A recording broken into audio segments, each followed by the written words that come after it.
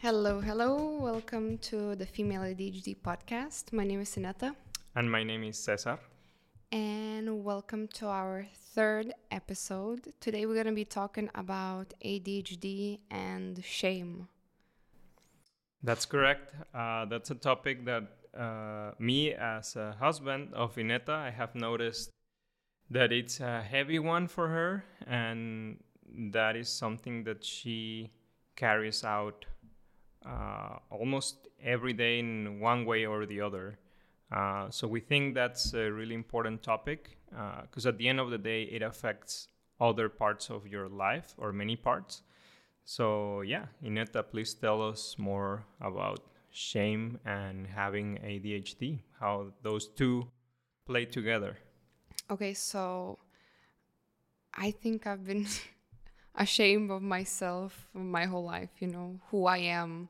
And it really impacted a lot of my behaviors, the way I interact with other people, the way I speak out my thoughts or participate in anything that is happening in social gatherings, how I express myself in artsy ways, because we ADHD people, we are very crafty and artsy, and we have a lot of these different outlets.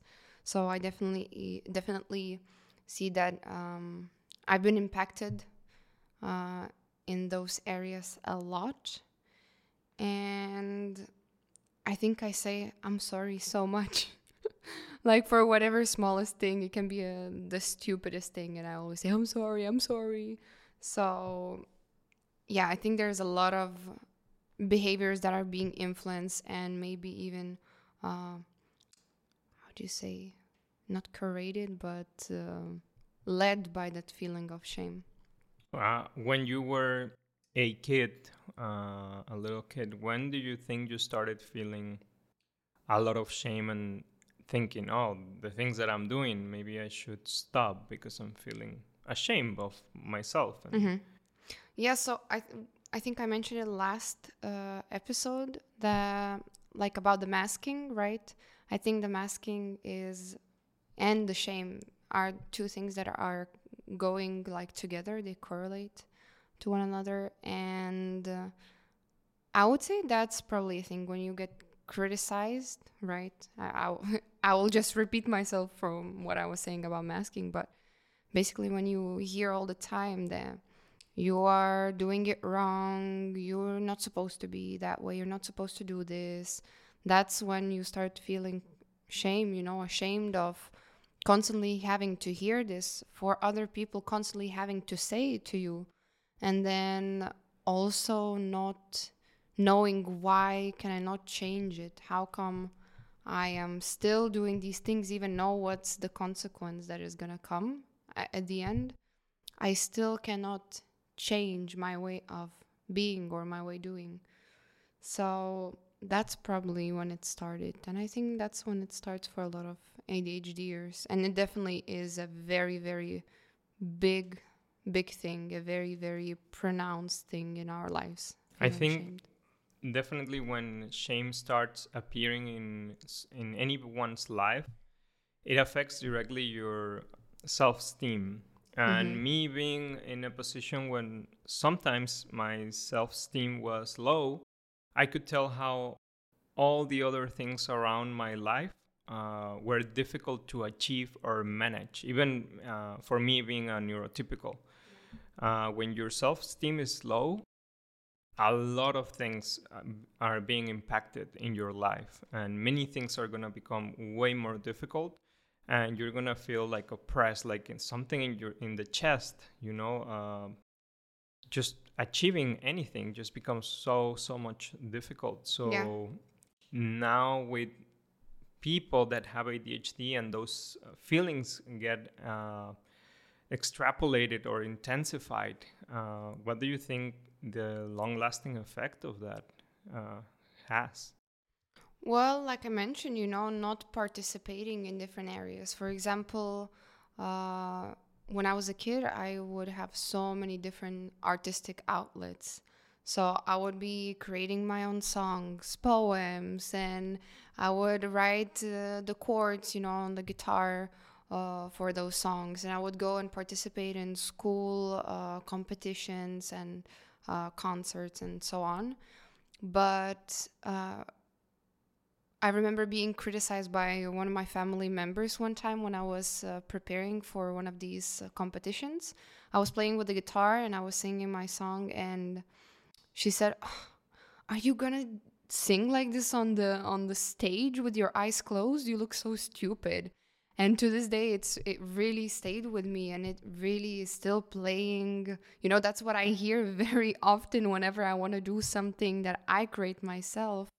Now I don't do that much of singing, or I don't really create the poems, because very soon after experiencing that criticism, I also went through bullying. So I was bullied, I believe it was 7th grade, 8th grade, around that time. And that was a time when I really stopped expressing myself. But even now that I'm a dancer, I've been dancing my whole life. Even now, my phone is full of videos of dances that I created, or some little combos that I created that nobody have seen it, and even I don't really watch them, because before even watching it, I'm already ashamed of it. I'm already like, oh yeah, it looks awful. I what am I even pretending to be? But then on the flip side, when I see somebody else's combination, since I'm talking about dancing, somebody else's dance moves or combinations that are being put out there, on social media, I think I know that my combination would be better or is better, but I still, when it flips and I look at mine, I'm like, no, this is, not to my standard, not up to my standard. So definitely that's one of the places where it's kind of playing out. Yeah, now that you mentioned dancing, when you showed me some of your dance videos, I was like, oh my God, she dances so well. And then I remember asking you, why don't you compete? You should be competing if you like it so much. And right away you said, I notice how even your posture, your how your body spoke at that time, you kind of even shrunk and said like, no, I don't like it. I wouldn't like to be on stage in a competition where everybody is, looking and criticizing. Well, in general, I would say probably this dance atmosphere and this whole area of dancing is very unfriendly to people with ADHD, because there's a lot of competition, a lot of snarky comments being said to one another, a lot of I don't even want to say, like, putting the other down, so I would be in the front line, right? So it's something that really used to trigger my rejection sensitivity, and it would not kind of evoke those feelings of, oh, I'm gonna show to them the way I am. It would be like, oh yeah, they're right, I'm not good, I'm just pretending to be good, and whenever I hear a compliment and somebody like saying, oh, you dance so good, or you do this, right away I'm like, no, I'm not, you would minimize it, or absolutely you wouldn't believe it. No. That's it. Yeah, absolutely. So that's one of the areas in that artistic place. But there are more areas where this shame is playing out. For example, I always felt very ashamed to bring in friends into the house because of the way my room is. It's very disorganized. There are piles upon piles upon piles, and I just wouldn't want my friends to come. I remember standing in front of my door and having it closed, kind of say, oh, let's go downstairs, because it's not my controlled area, so it's cleaner, of course.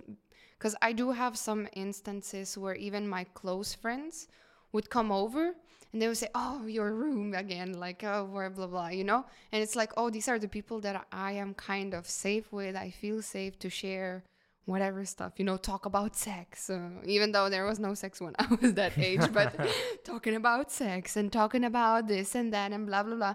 But when it comes to not being tidy, it's being shamed a lot in our society. So that's another area where I would feel a lot of shame. Then I mentioned before that I would constantly say, I'm sorry. And that's I have this really funny story. When I was getting my driver's license that I end up not getting in Lithuania, I had this really, really nice driving instructor. And every time I would sit into the car, I would do some kind of mistake, like not showing the blinkers, or like going too fast or too jerky of a mood. He would comment because he has to do it right, and I would say, "Oh, I'm sorry," and every time he corrects me, I'm like, "I'm sorry."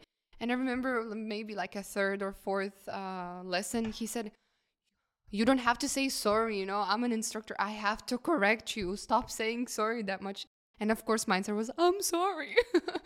So again, being ashamed for these such a stupid things, for I was learning at the time. I was trying to learn a new skill, and yet I was already ashamed for not knowing the things that nobody even expected from me to know right away. So that's just few of the instances where we feel that shame. Yeah, and I think once you go, everything it's a practice. So there will be times that you will feel less ashamed, but you need to practice um, that trust in yourself. But I know it's hard when you grow up with such a constant interaction that makes you feel ashamed. So, from the perspective and what you've seen with the Bella ADHD group, have you guys talked about it in specific with the ladies about shame and I guess being in a close environment with them, Yeah, yeah, which is yeah. the sessions? I guess they shared more openly. So if you can That's share a little bit. exactly. So that shame, again, since it plays in, it seeps into so many areas of our lives and really controls a lot of our actions. It's really interesting to see how at the beginning they're they are a little bit more hesitant to share certain things about themselves, or to even participate into, the part where we're talking to one another, because we get very excited about things, and then we start talking and nobody can interrupt us. So there is that hesitation that I can notice at the beginning when they just start joining us. But then with time, there are these little steps where they blur something out and they're like, oh my God, how is it going to be perceived? And when they see that there's like no reaction to that, or there is just like a little laughter, it's like, oh my God, I did that too, or listen to my story, I cannot believe that I did it. That's the moment where they're like, oh yeah, okay. So being it's not being how do you say, oh my God, the word, Overblown? overblown into something bigger. It's like, not being reactive negatively. That's when they started to participate even more and more and feel less of shame to share everything that happens to them, even to the point where sometimes they go to the restroom and they're like, okay, wait, I'm gonna point somewhere out, I'll be here in the toilet, and I'm gonna just continue, just tell, I want to listen to what you guys are talking. So that shame is really being kind of left out from our groups, and it's really nice to see how we hear about everything about their untidiness in a house, and we all sometimes put the goals of cleaning certain areas, right? So we have a week where we say, okay, let's look what really bothers me the most in my house, because again, we do not like that untidiness. We like the way it looks when it's clean, and it doesn't create that overwhelm in our minds, but just our way of being, it's not tidy. So that is a big shame, and that's something that we sometimes work and address on, but we definitely are like, yeah, sometimes we see them joining in, they say, oh wait, let me fix my camera, I'm gonna go to the other room because it's kind of untidy. We're like, what the hell? Don't worry, it's fine. Look at my room. And then everybody starts sharing their messes.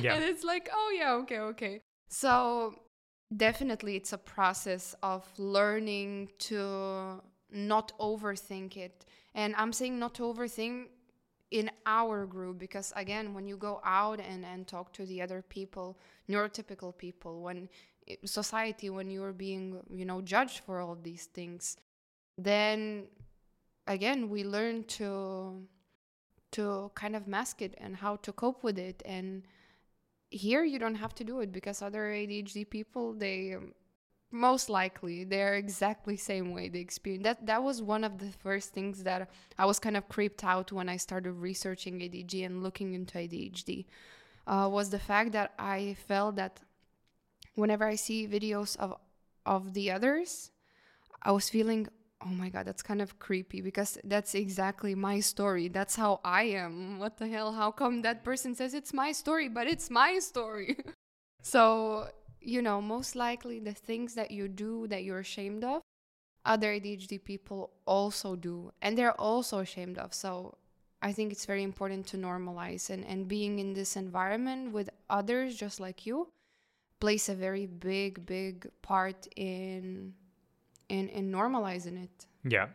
So yeah, if you're a woman listening to this podcast and you think or you have ADHD diagnosed, and you want to find like a silver lining or a shoulder to lean on or ears to hear you, you can book a session with Ineta. You can go to bellaradhd.com. It is BELLARADHD.com. Yeah, just book a session. It's only 30 minutes and there's no payment.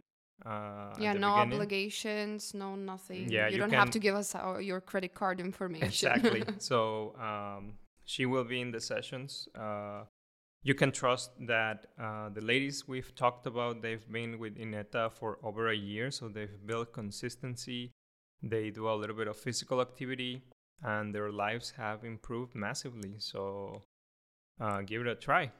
Yeah, and I guess that's that for today. Thank you so much for those who are listening to us on Spotify or Apple Podcasts, and also for those who are on YouTube.